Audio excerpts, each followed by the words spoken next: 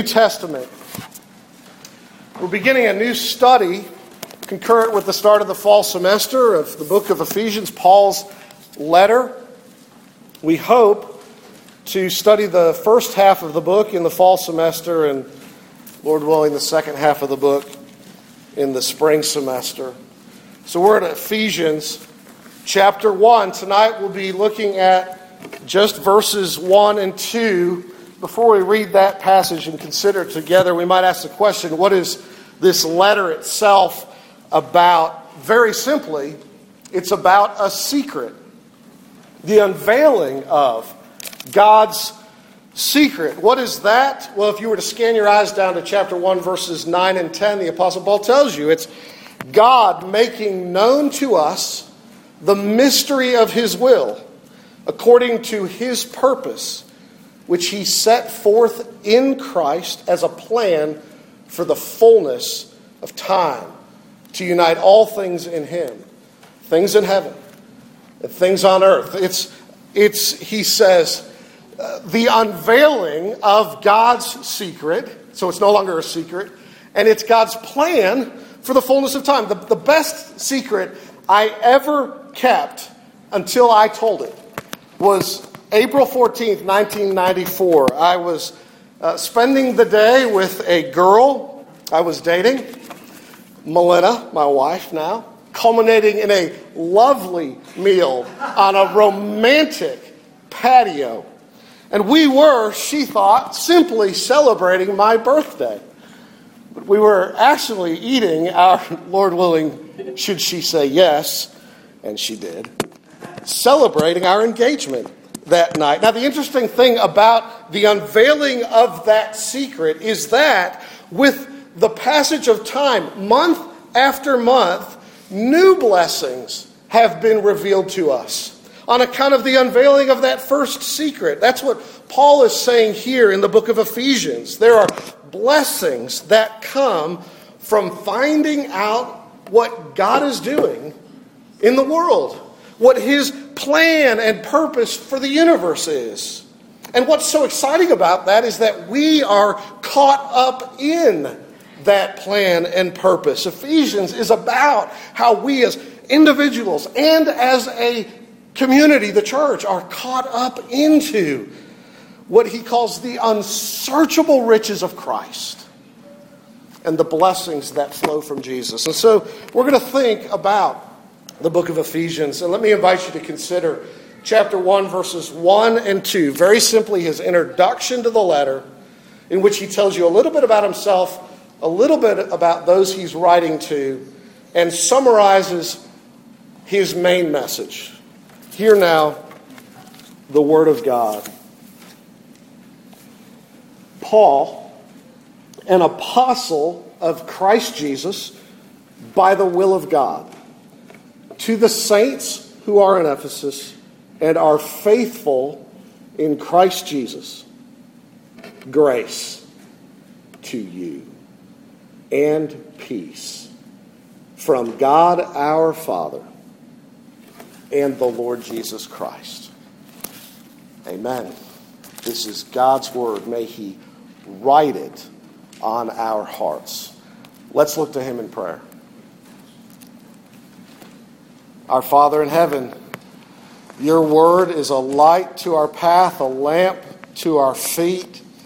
It makes wise the simple and gives joy to the heart and revives the soul. We ask that it would do those things for us, and that you would lift Jesus before our eyes, that we would see Him clearly, know Him, enjoy Him, be able to honor Him. For we ask it in Jesus' name.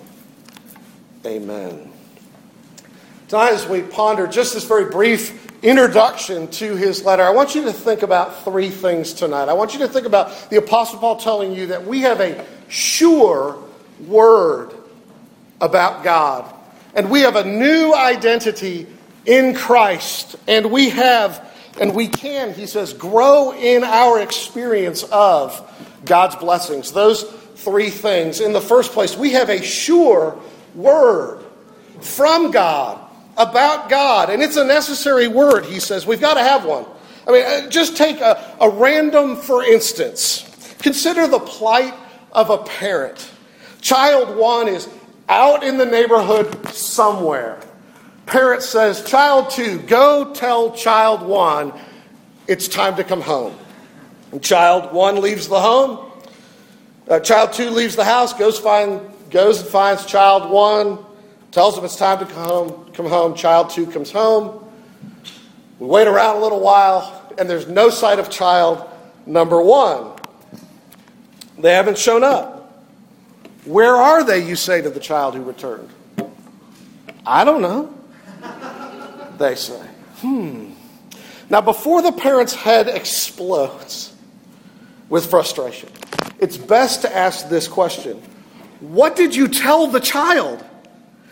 Well, I told him it's time to come home. Okay, well, did you say, Dad says it's time to come home? Well, no, not really. Well, okay, well, go back, tell the child, Dad says it's time to come home.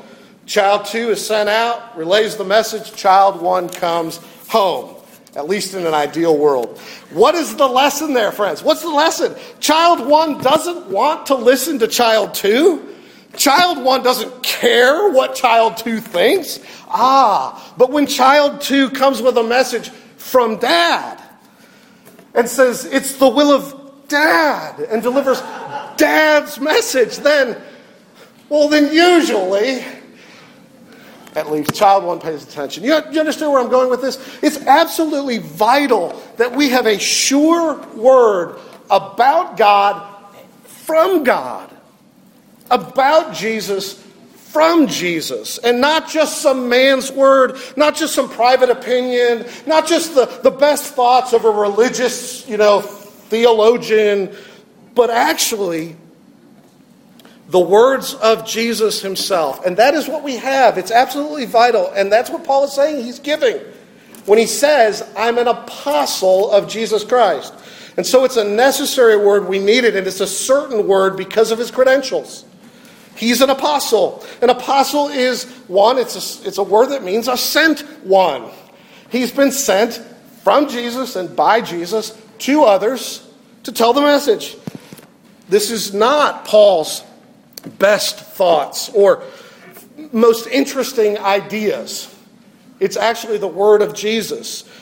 Paul didn't send himself here, right?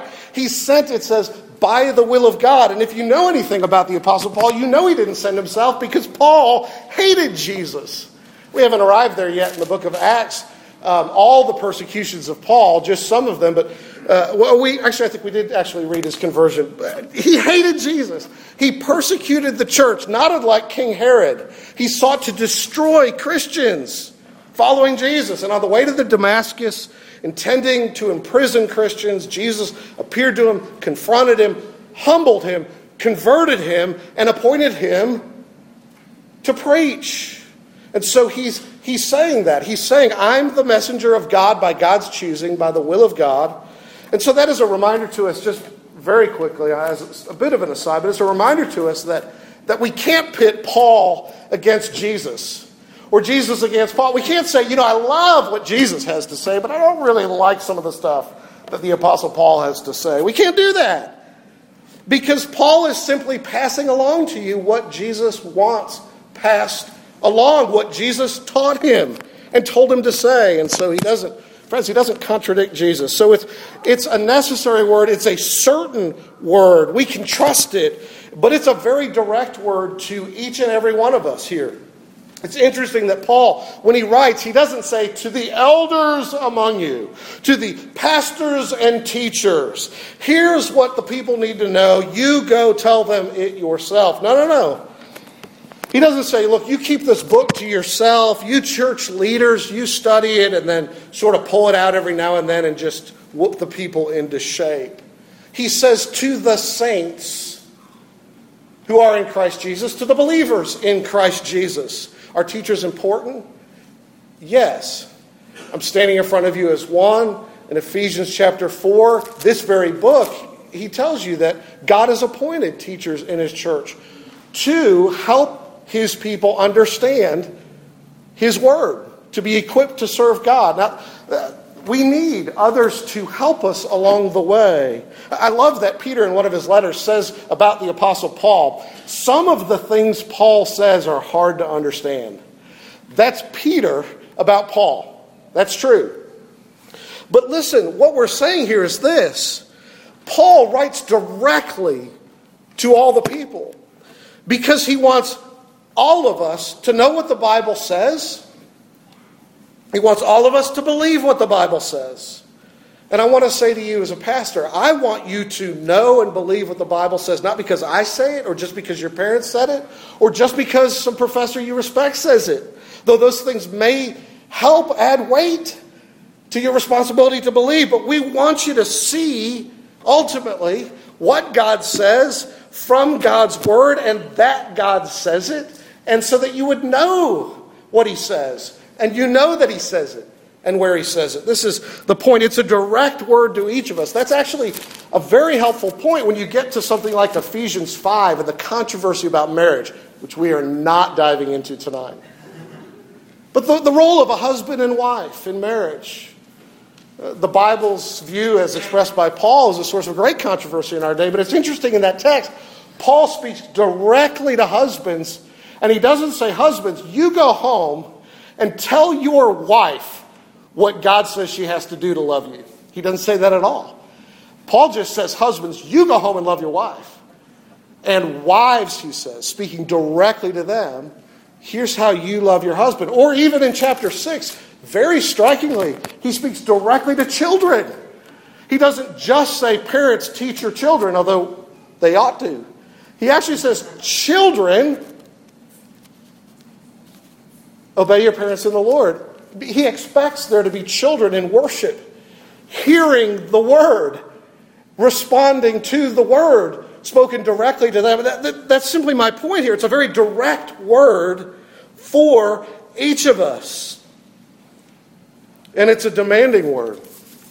Finally, if Paul has authority to speak on God's behalf, to speak words from Jesus about Jesus, then we have a responsibility to receive what he says, to sit under the word and not over it, to let the word sit over us as we sit under it and simply receive and respond. Listen, Paul says, I'm going to tell you about how sweet the gospel is.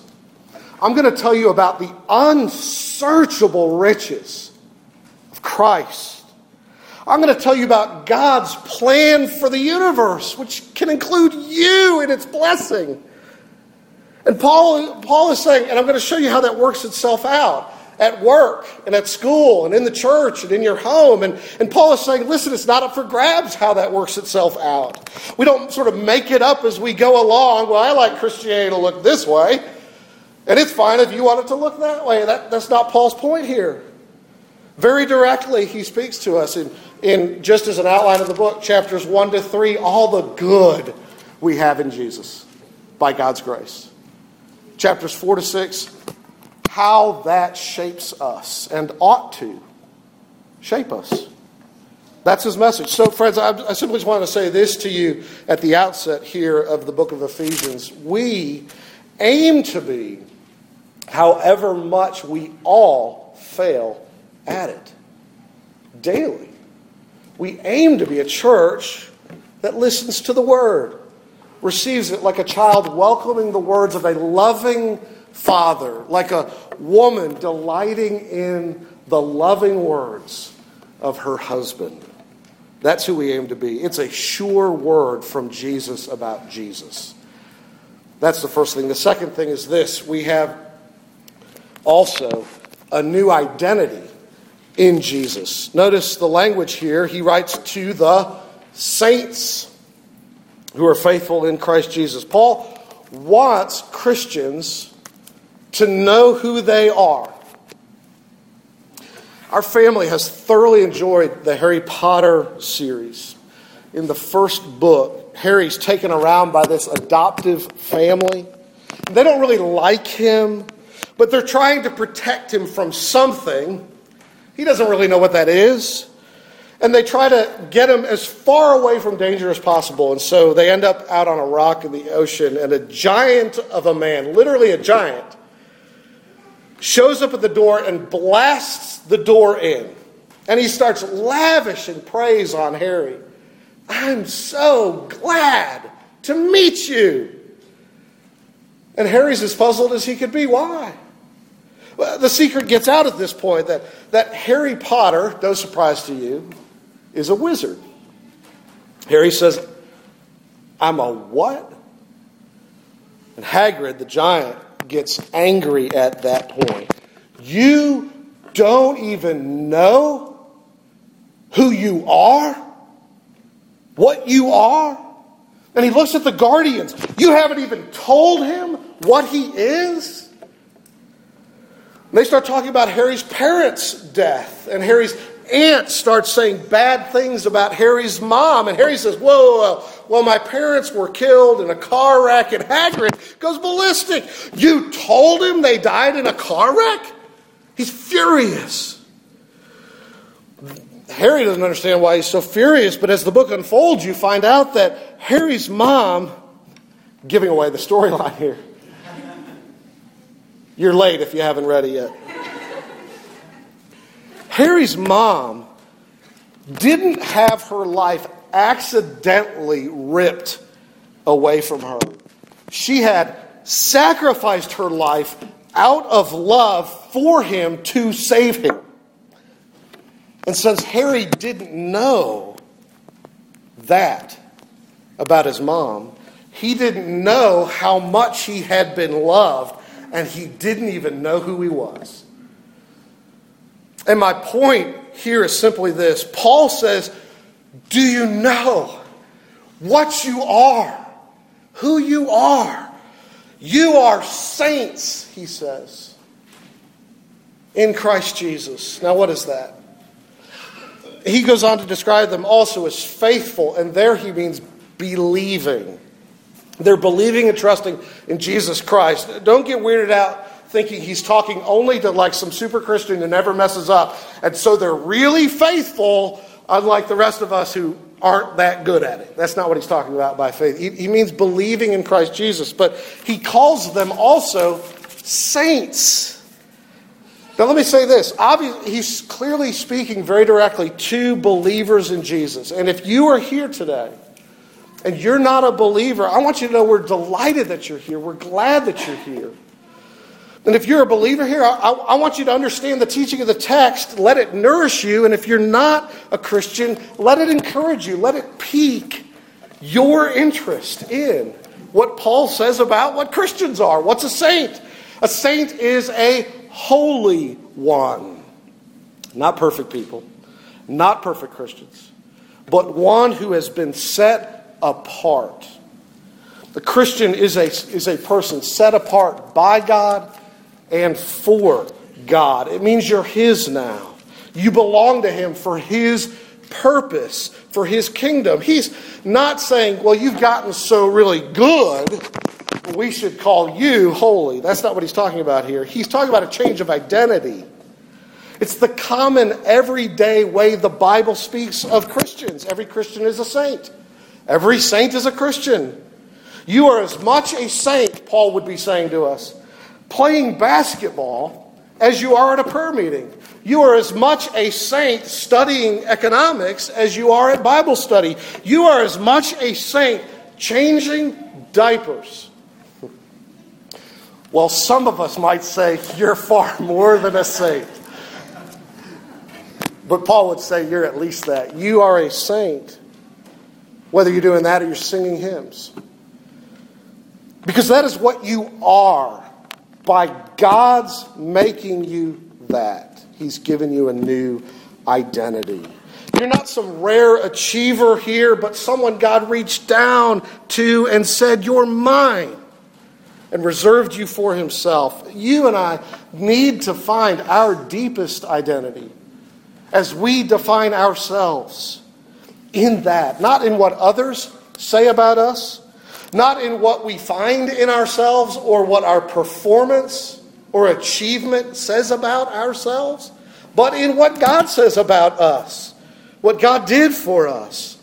The world will say to you again and again, you have got to do to be. Prove yourself, and you'll have status. Achieve, and we will acknowledge you.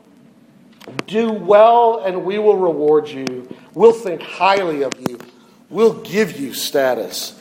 But God says, be, and you'll do. Not do and you'll be and you'll do. In other words, I give you status, know who you are, and it will change your life. It will make you different. I told this a couple years ago, I checked. So some of you haven't heard this, and others of you who are new, of course, haven't, but from me, in the movie Salt, giving another plot line to a story. It's this big blockbuster action flick with Angelina Jolie. Don't unreservedly recommend it at all. But a lot of you have seen it. And in it, she plays this secret agent who's captured by, I think it's the North Koreans. They torture her. She's probably going to die there. But her husband, who has no idea that she's CIA, he spends his wealth and his energy and his influence to get her released. And with the help of the government, he does, surprisingly. And what he doesn't know is that she's actually a double agent. She's been trained to be a deep cover operative since her youth. She's been told who she is and what she's for. And so they expect her, upon her release, to work for them because of her identity. And the movie goes on to show all this crazy stuff that she does. And they hold you in suspense, so ruining another story for you. They hold you in this tension because you don't know the backstory, so you're confused about who is she really and what's she really up to. It all looks very bad until there's a flashback in the movie to the scene when she found her release as they walk across the border into safety. She is battered and beaten. Her husband walks her across the border, gets into the back of the van with her, and looks at her and says, I don't know who you are. I don't know what you've done. But I love you. And I'm not going anywhere. And it just melts her heart. And she admits she had married him as a lie, just to further her own agenda as a double agent. She tells him all the ugly truth. She simply used him, and he loves her. And it melts her. And he confirms her in a new identity. She belongs to him in love, and he belongs to her in love. And what she does for the rest of the movie on, when you go back and watch it a second time, makes utter complete sense. Some of us struggled the first time. No, I got it, but you know how it is.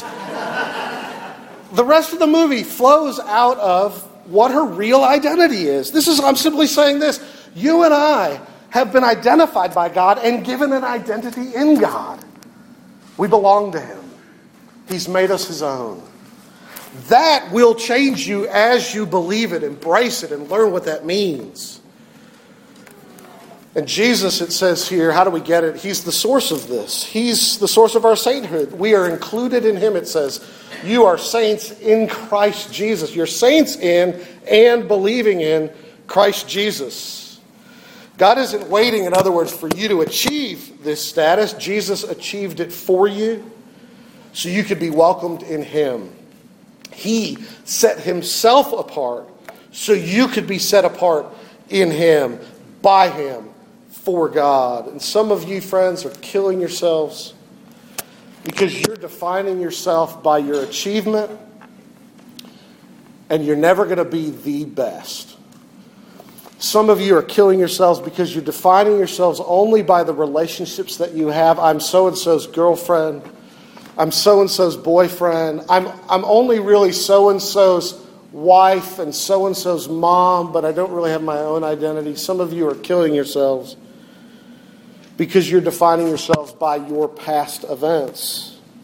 Things that dominate your past that you can't escape, you think. It's telling you that's what you are. That's all you'll ever be. And you continue to beat yourself up over some failure, some shame. some disgrace, some event in your life, and you've defined yourself by it, and you continue to do so. And Paul says, oh, would you hear me? That is not who you are. You belong to God. He brought you to himself, for himself.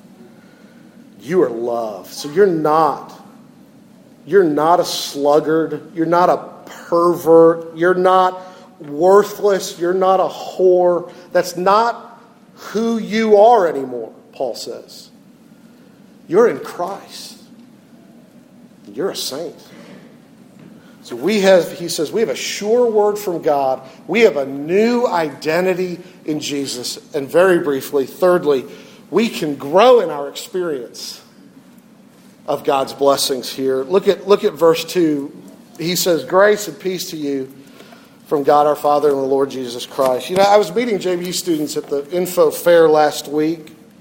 Somebody asked me a series of great questions. One of the questions was, what's your goal from the pulpit? I was there with Jay and Tim, and afterwards I told them how I answered that. I just rambled on for a little while. I started with, well, my goal is to be faithful to God's Word, and I want to make the author's intention in the text my intention in the pulpit.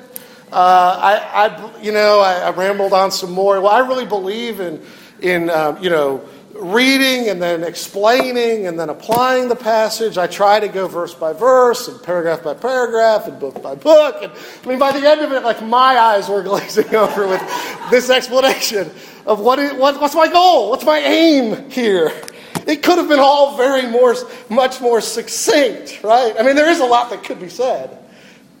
But it could also be summarized very quickly. That's Paul here in verse 2.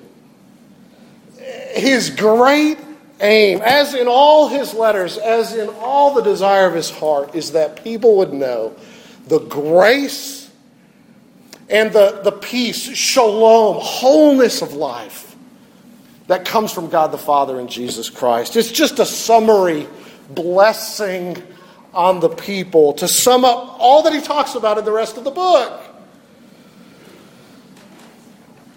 What is grace? It's unmerited favor in the face of demerit. It's not just undeserved favor. It's undeserved favor to those who have done everything to scorn it and forfeit it. And it comes to us in Jesus Christ by God's mercy.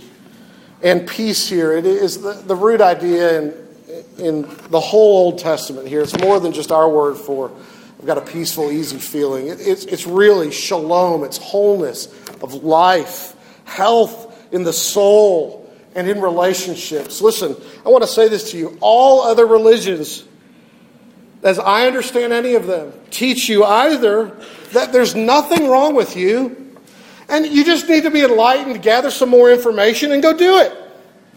Or there is something wrong with you, and here's what you need to do to fix yourself, to get right with the deity, whatever that means. Here's what you do, and it's Christianity, friends, in contrast to that teaches you there is something wrong with you, and you can't fix you, but God sent His Son to be your Savior because He loved you, and you keep on needing this Savior.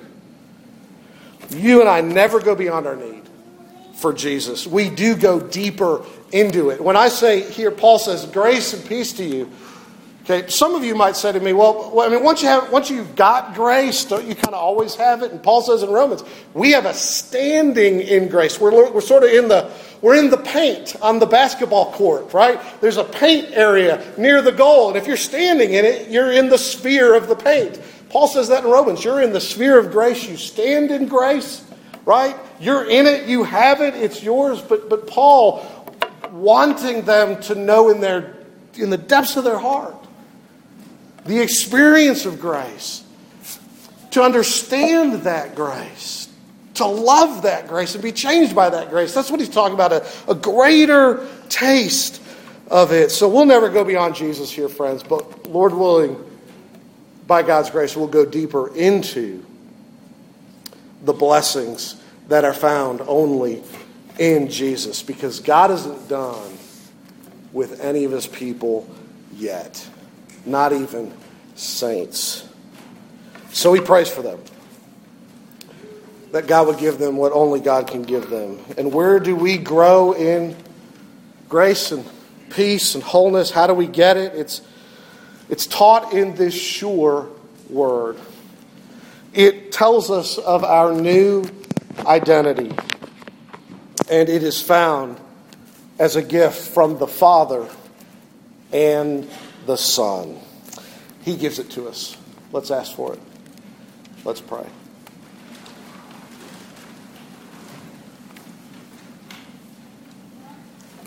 Father in heaven, we bow before you.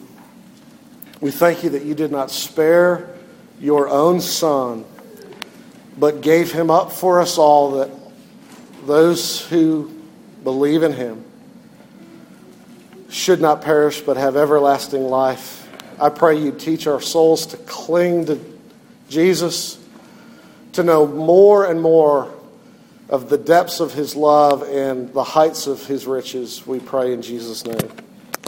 Amen.